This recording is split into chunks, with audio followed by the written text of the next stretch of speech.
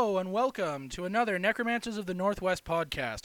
Today marks the first of our podcasts where we're going on our shorter, reduced, concentrated schedule and time frame. So for those of you who may have missed last week's announcement for whatever reason, today's podcast will only be about half an hour long. So we're going to go ahead and jump right in with what we have planned, which is a makeup session on Seed to Story. Everyone's hopefully favorite segment that we just haven't done in a long time because our podcasts have been getting filled with all kinds of other stuff. So for today, we're going to undertake a special series of challenges.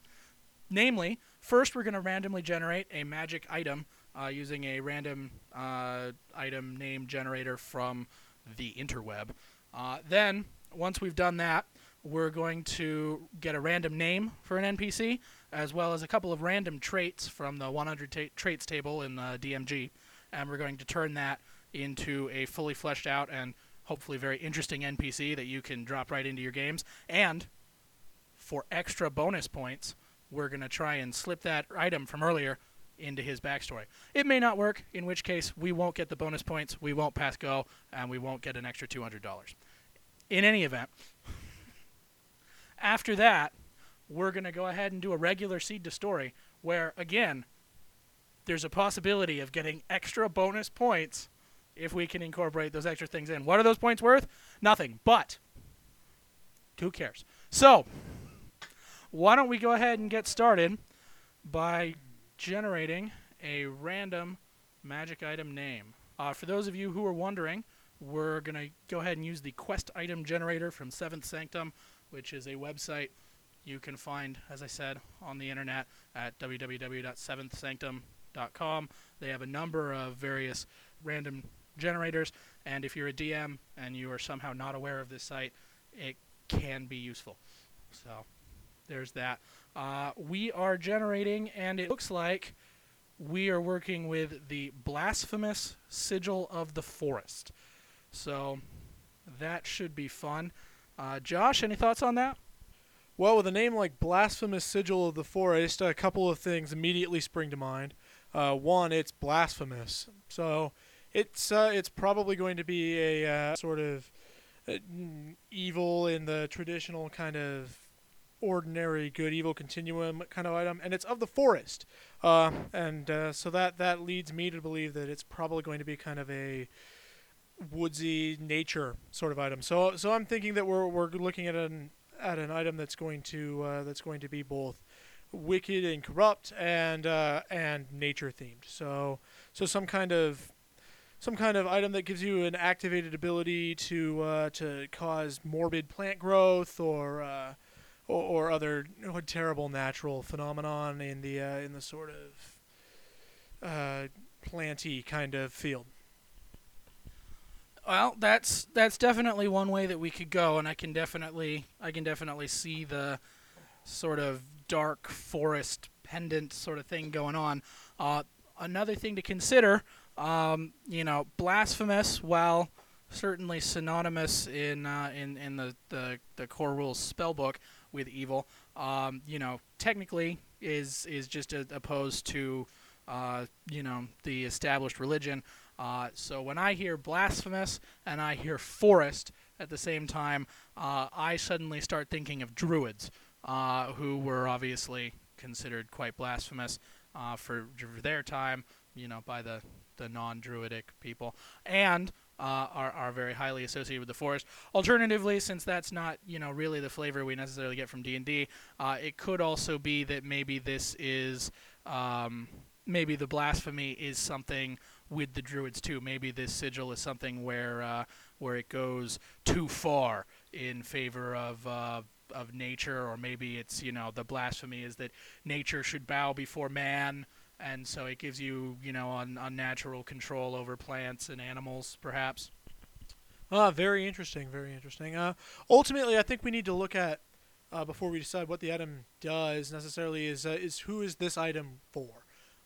Something like the Blasphemous Sigil of the Forest sounds to me like it probably is going to be either for druids or against them. But I kind of do like the imagery you were going with there. Maybe wherever we're setting this item, or whatever flavor we're going to eventually end up deciding on, is going to have sort of an old religion kind of feel to it, and perhaps it can harken back to something very primal, and it seems to me like you could have some kind of primal, dark nature feel that really works well for somebody who I think is going to want this item, which is probably going to be some kind of like shadow druid kind of guy, or uh, maybe some kind of eco terrorist, and I think that the item's power should probably ultimately lend itself to that.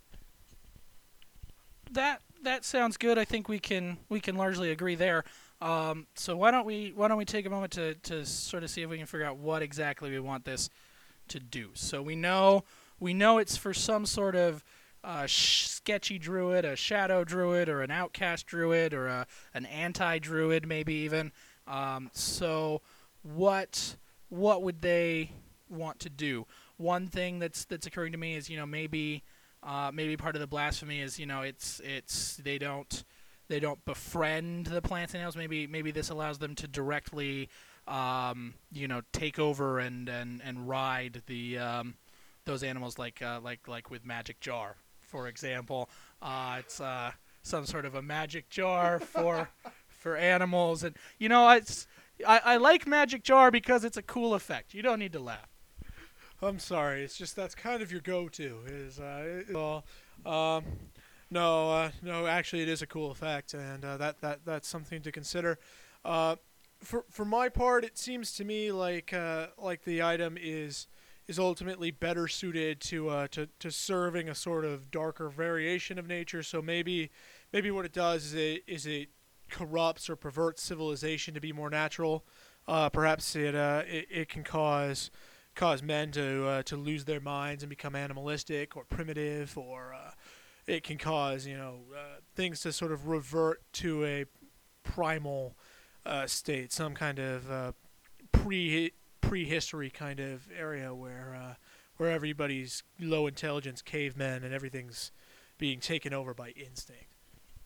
I like that. What if the sigil let you use maybe a certain number of times per day or something like that? You could use it on a target creature. It could be either a human or a humanoid, or like an animal would also be good and give it a little more breadth as far as what it can do.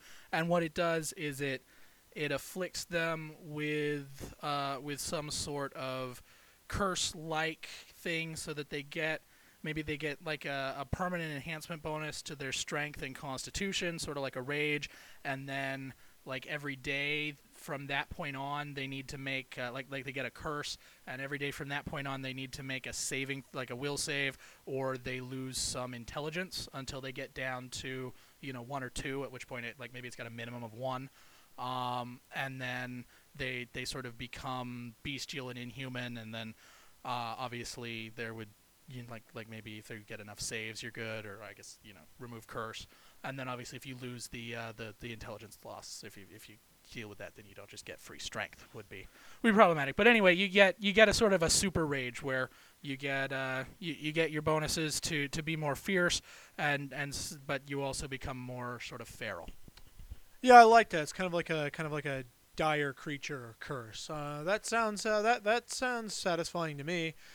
Certainly, it does work well in terms of satisfying my desire to make it primal, and it also I think establishes a sort of control over nature sort of feel. So that personally excites me somewhat. Right. So now we have a good idea of what we're going to have the item do in a broad sense. I think it's about time we start looking at a more specific effect, and then figuring out what that's going to end up costing. Yeah. So again, I think that rage is a good place to start here, and I think that actually we could probably just get away with having the person be permanently affected as by the spell rage, except that in addition they have to make a will save once a day, I don't know exactly what the save would be off the top of my head, but it would obviously be the minimum for the item's caster level, and then I think that we're good from there. The curse rules will pretty much handle that. You can get it removed by getting remove curse or whatever on you, and then otherwise you become a feral and insane raging beast man. Well, I think I agree in principle. I'm not sure that permanently being affected by the rage spell is necessarily good enough. I mean, it's 2 strength and constitution is not all that exciting. Right. Sorry, I forgot. I was thinking it was 4 strength. And constitution. So I actually think that well, in that case, yeah, I think it should be 4 strength, 4 constitution. The other stuff from rage was nice, but honestly, if we're not just going to take rage as it is, then I probably wouldn't bother. Yeah, there's something to be said that for that, and also just to sort of throw it out there. What if your strength and your fiercity increased as as you became weaker mentally, sort of a frothing maniac kind of deal.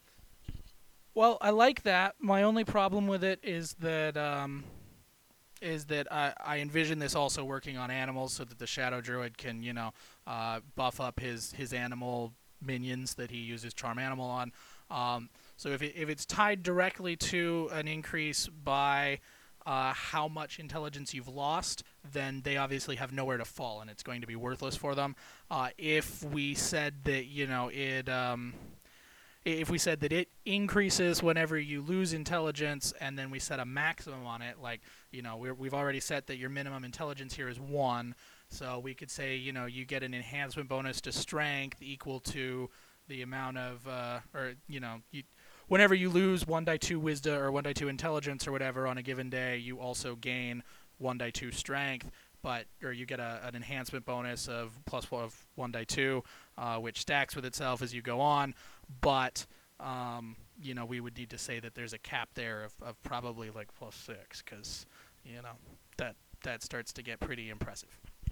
Yeah, I mean, I can definitely see where you're going, where you would need a cap there. As far as that goes, that makes a certain amount of sense to me. As far as that having complications with the animal creature, there's obviously a reason for concern there. Naturally, if you're going to word it that way, though, that's not really an issue. Alternatively, we could just make it like give the animal or whatever like dire. Make it just a dire version. It could polymorph it somehow. Well, if this were an item for something else, I might consider that. We're eating up quite a bit of our time here, actually. So I think we should probably stick to. I like what we've got so far. Every day you make a will save. Let's go ahead and assume that the caster level for this is, I don't know. Let's go with 9th, shall we? So in that case, the saving throw DC would be what we'll call it 15 for 5th level, and then so 17. So DC 17, or else you take 1 die 2 points of intelligence damage, and you get an enhancement bonus to strength of 1 die 2, strength and constitution of 1 die 2. Those increase. Do we want to hit charisma with this as well? If I was eager to hit anything, it might be wisdom, which I know has I mean, animals, beasts all tend to have relatively good wisdoms, but primitive men tend to be thought of as being very unwise and erratic. Whereas I don't necessarily see that it would. Well, it probably would reduce their personal charm, but I think it'd be more incidental than anything else. Okay, so we'll stick with just intelligence then, because I'm not willing to commit to reducing will saves by that much, especially since it's going to create a spiral of destruction as your will save gets lower and you're unable to get that. So how do we want to price this? Obviously, the ability bonus enhancements is going to be the ability bonus squared times 1,000. So since we've got 2 sets of potentially times 6, this could be worth as much as a bonus of 72,000. That's 36,000 twice. Though on the other hand, theoretically, you're potentially getting a whole bunch of intelligence damage. There's no real way to quantify that because that can go down to 1. But realistically, you can probably assume it can go at least as much as -6 as well. So that almost brings it out. Honestly, though, I'm probably thinking at least 50,000 for something like this. Probably, especially since you can inflict this sort of feral thing on other people. Probably looking something more like 80 or maybe even 90,000 to be a little more conservative, just in case. Well, that does sound a little high to me at 90,000.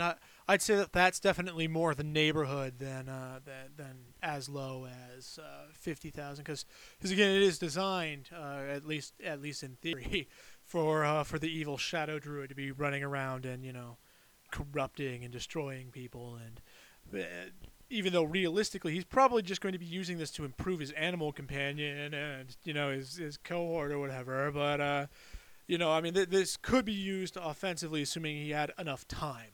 And I think that should definitely drive the value away from it. It's just mitigated by the intelligence loss, because sometimes that's a useful offensive ability. Yeah, so I'm thinking, why don't we call this something like 75,000? Yeah, that's more or less what I was thinking, something around there. All right. So we'll call it 75,000 to make. We've got the caster level already. So that's more or less everything that you need to know in order to use this. I'm thinking 3 times a day for the ability to use the ability. Oh, excuse me. Yes, about that. All right, cool. So we have now got that. That is our magic item. We've got the Blasphemous Sigil of the Forest. Now, a little bit later than we had planned, we're going to go ahead and move on. We don't quite have the Blasphemous Sigil of the Forest yet. We never said what kind of item it is. Is it going to be like an amulet or a ring? What are we going to do with that? Well, I sort of pictured it as an amulet. Obviously, sigils being like writing and runes. It could be something on a ring, like a signet ring. It could just be something you hold in your hand. But I definitely, when I hear the name, I envision a stone disc with something carved into it. Yeah, that sounds good to me. But just for the record, we needed a slice, so amulet. Yeah, let's call it next slot. So now we're going to go ahead and move on to our NPC of the day. And we're getting this from a different random name generator. This is Behind the Name, which you can find at www.behindthename.com. They have actually a very useful source for getting names, especially if you want to look at certain types of names and etymologies. So it looks like the name that we got is Saraswati Norman. We obviously didn't specify a single type of name, so it looks like those two have nothing to do with each other. But for those of you who are wondering, Saraswati is Saraswati, Norman, Norman. So why don't we learn a little bit more about Saraswati Norman by making a couple of rolls on the 100 traits table. So first of all, I see 61, which is going to get us, he is helpful. Saraswati is helpful. He may be a she, too. I don't know. A name like Saraswati could go either way, really. Yeah, so we'll look at that in a second, too. The other thing that we know about Saraswati is that's a 16, so for those of you playing along at home, Saraswati stutters. So helpful and stutters. Sounds to me like an academic. Well, that's one way to look at it. I see him more as a sort of village idiot, always eager to help, but stuttering and stammering, perhaps because he's drunk most of the time.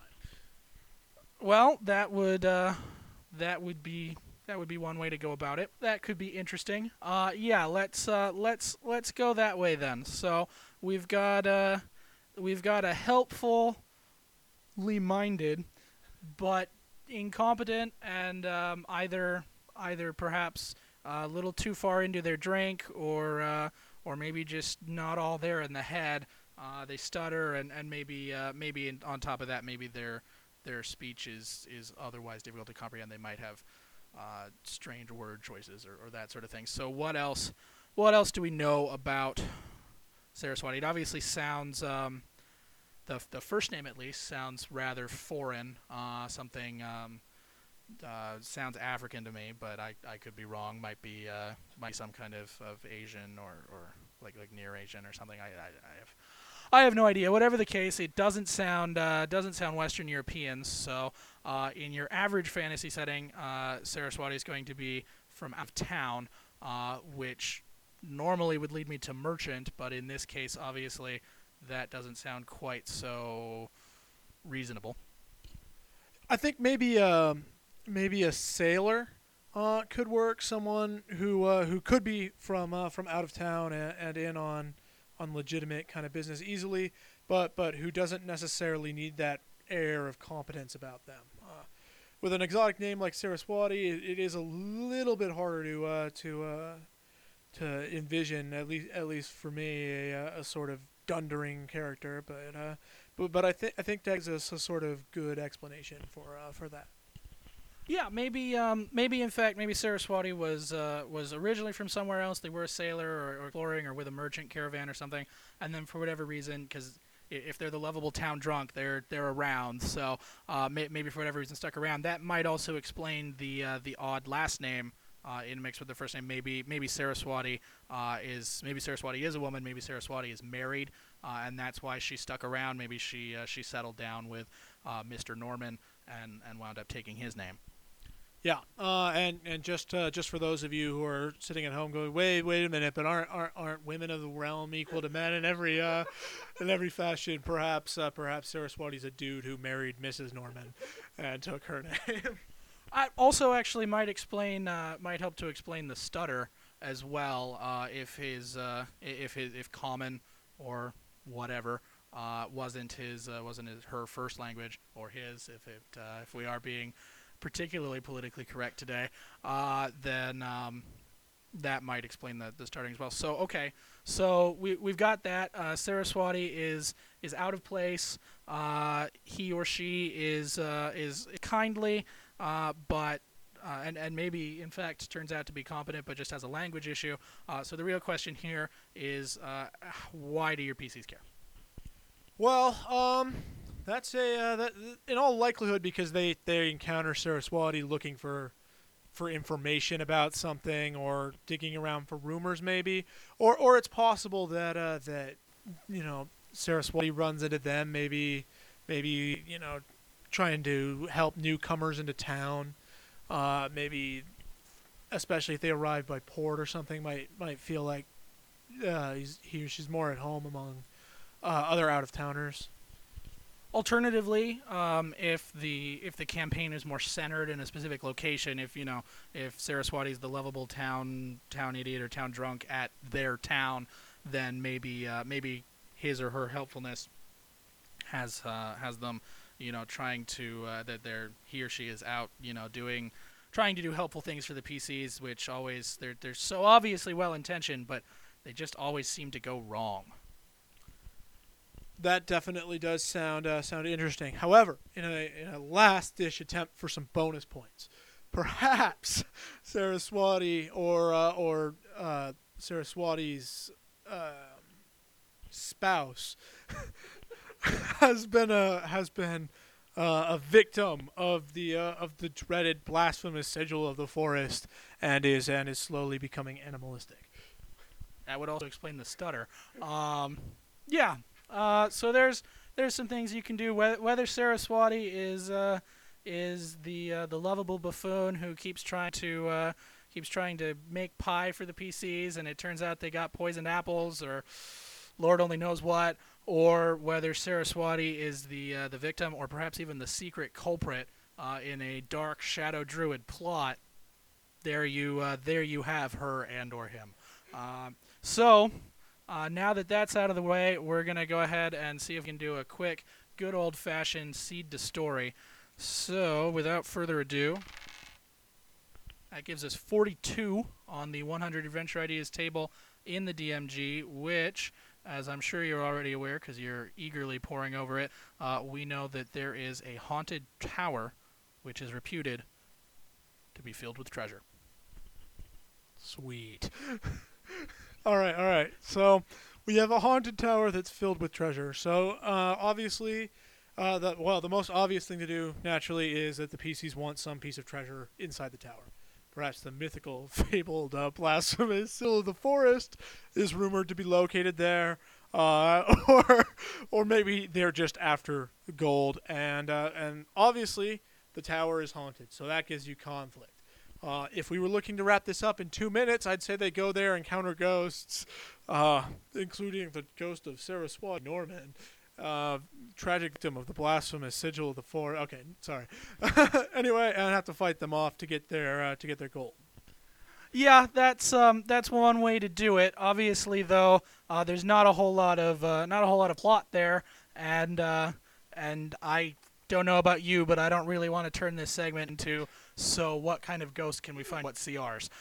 So let's take a look at a couple of ways that we can maybe spice up a haunted tower to make it a little bit more interesting. So the first thing that comes to mind for me is, obviously it's possible that the whole thing is Scooby-Doo syndrome and the tower is not haunted, but is in fact being made to appear haunted by someone or something who wants to have people think that it's haunted for whatever reason. Maybe he wants to drive them away from the tower because he's a, wizard who likes his privacy is popular, or something else. There's oil under the tower and he's a tycoon, or so. You've watched Scooby-Doo. Alternatively, another thing that occurs to me is maybe it's not the tower that's haunted, maybe it's the treasure. And maybe after the PCs fight their way through all of the ghosts and get to the treasure in what seems like a pretty straightforward and let's be honest, a little bit yawn-inducing dungeon crawl, though I'm sure there's lots of ways that you can spice up a tower full of ghosts to be more spooky and horrific. But anyway, once they get to the treasure and lay their hands on it, they suddenly discover that now that they have claimed the treasure as their own, they have been transformed into ghosts themselves, and now they need to spend the next, arc of the adventure trying to deal with that and become something, get back to their bodies. Yeah, definitely. Those are some interesting proposals.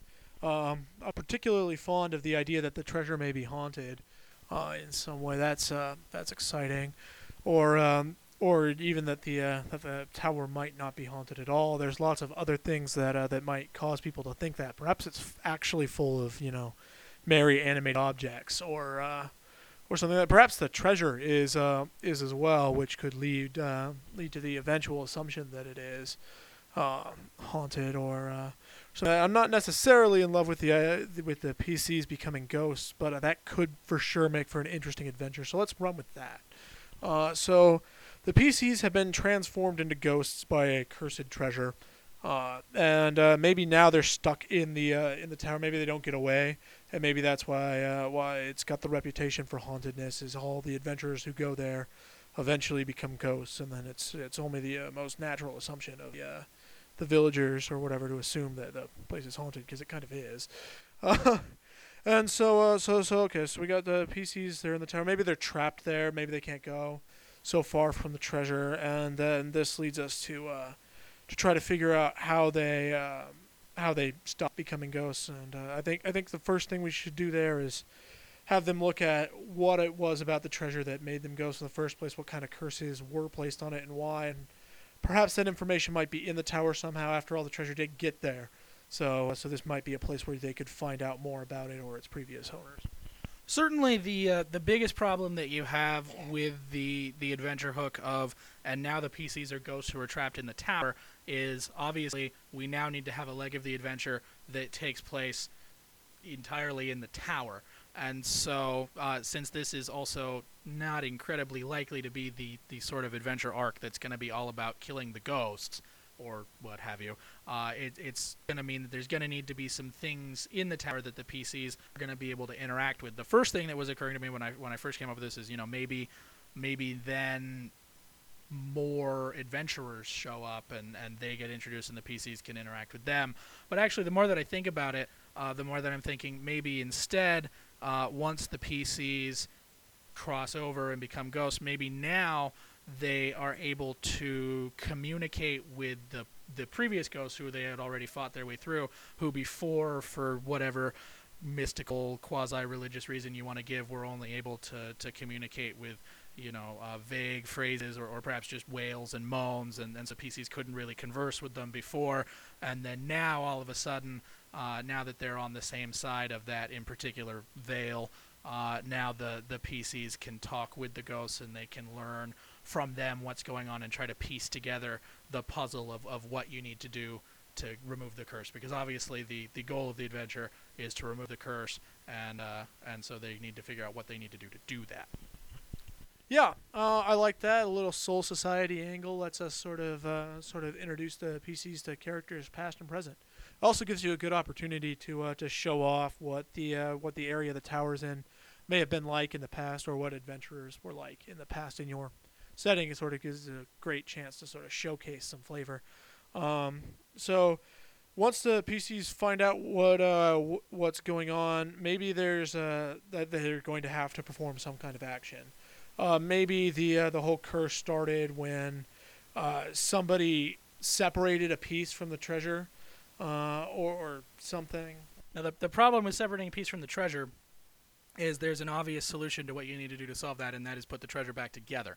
Unfortunately, that's going to be difficult to accomplish when you're trapped within the tower with the treasure, because unless that other piece of the treasure is in the tower, in which case that's kind of a pathetic thing to start the curse, then yeah. But, maybe it's certainly good to start with, to look at where the curse started. Maybe the curse started, I imagine maybe it had a bitter and very greedy owner sometime in the past. His spirit is locked in the tower as well, but maybe the longer that the ghosts have been here, the more they've sort of been driven mad, and so PCs can talk with him, but he doesn't really, he's not helpful. He may even be hostile, and he keeps coming back, and they have to deal with him, and they have to figure out what it is that he needs, and they can find that out by talking to the various other ghosts, and by looking at the histories in the thing, and all of that, and they need to find out what it is that they need to do for that one ghost to appease him or break through his madness, or whatever it is that they need to do to get him on the level. Sure.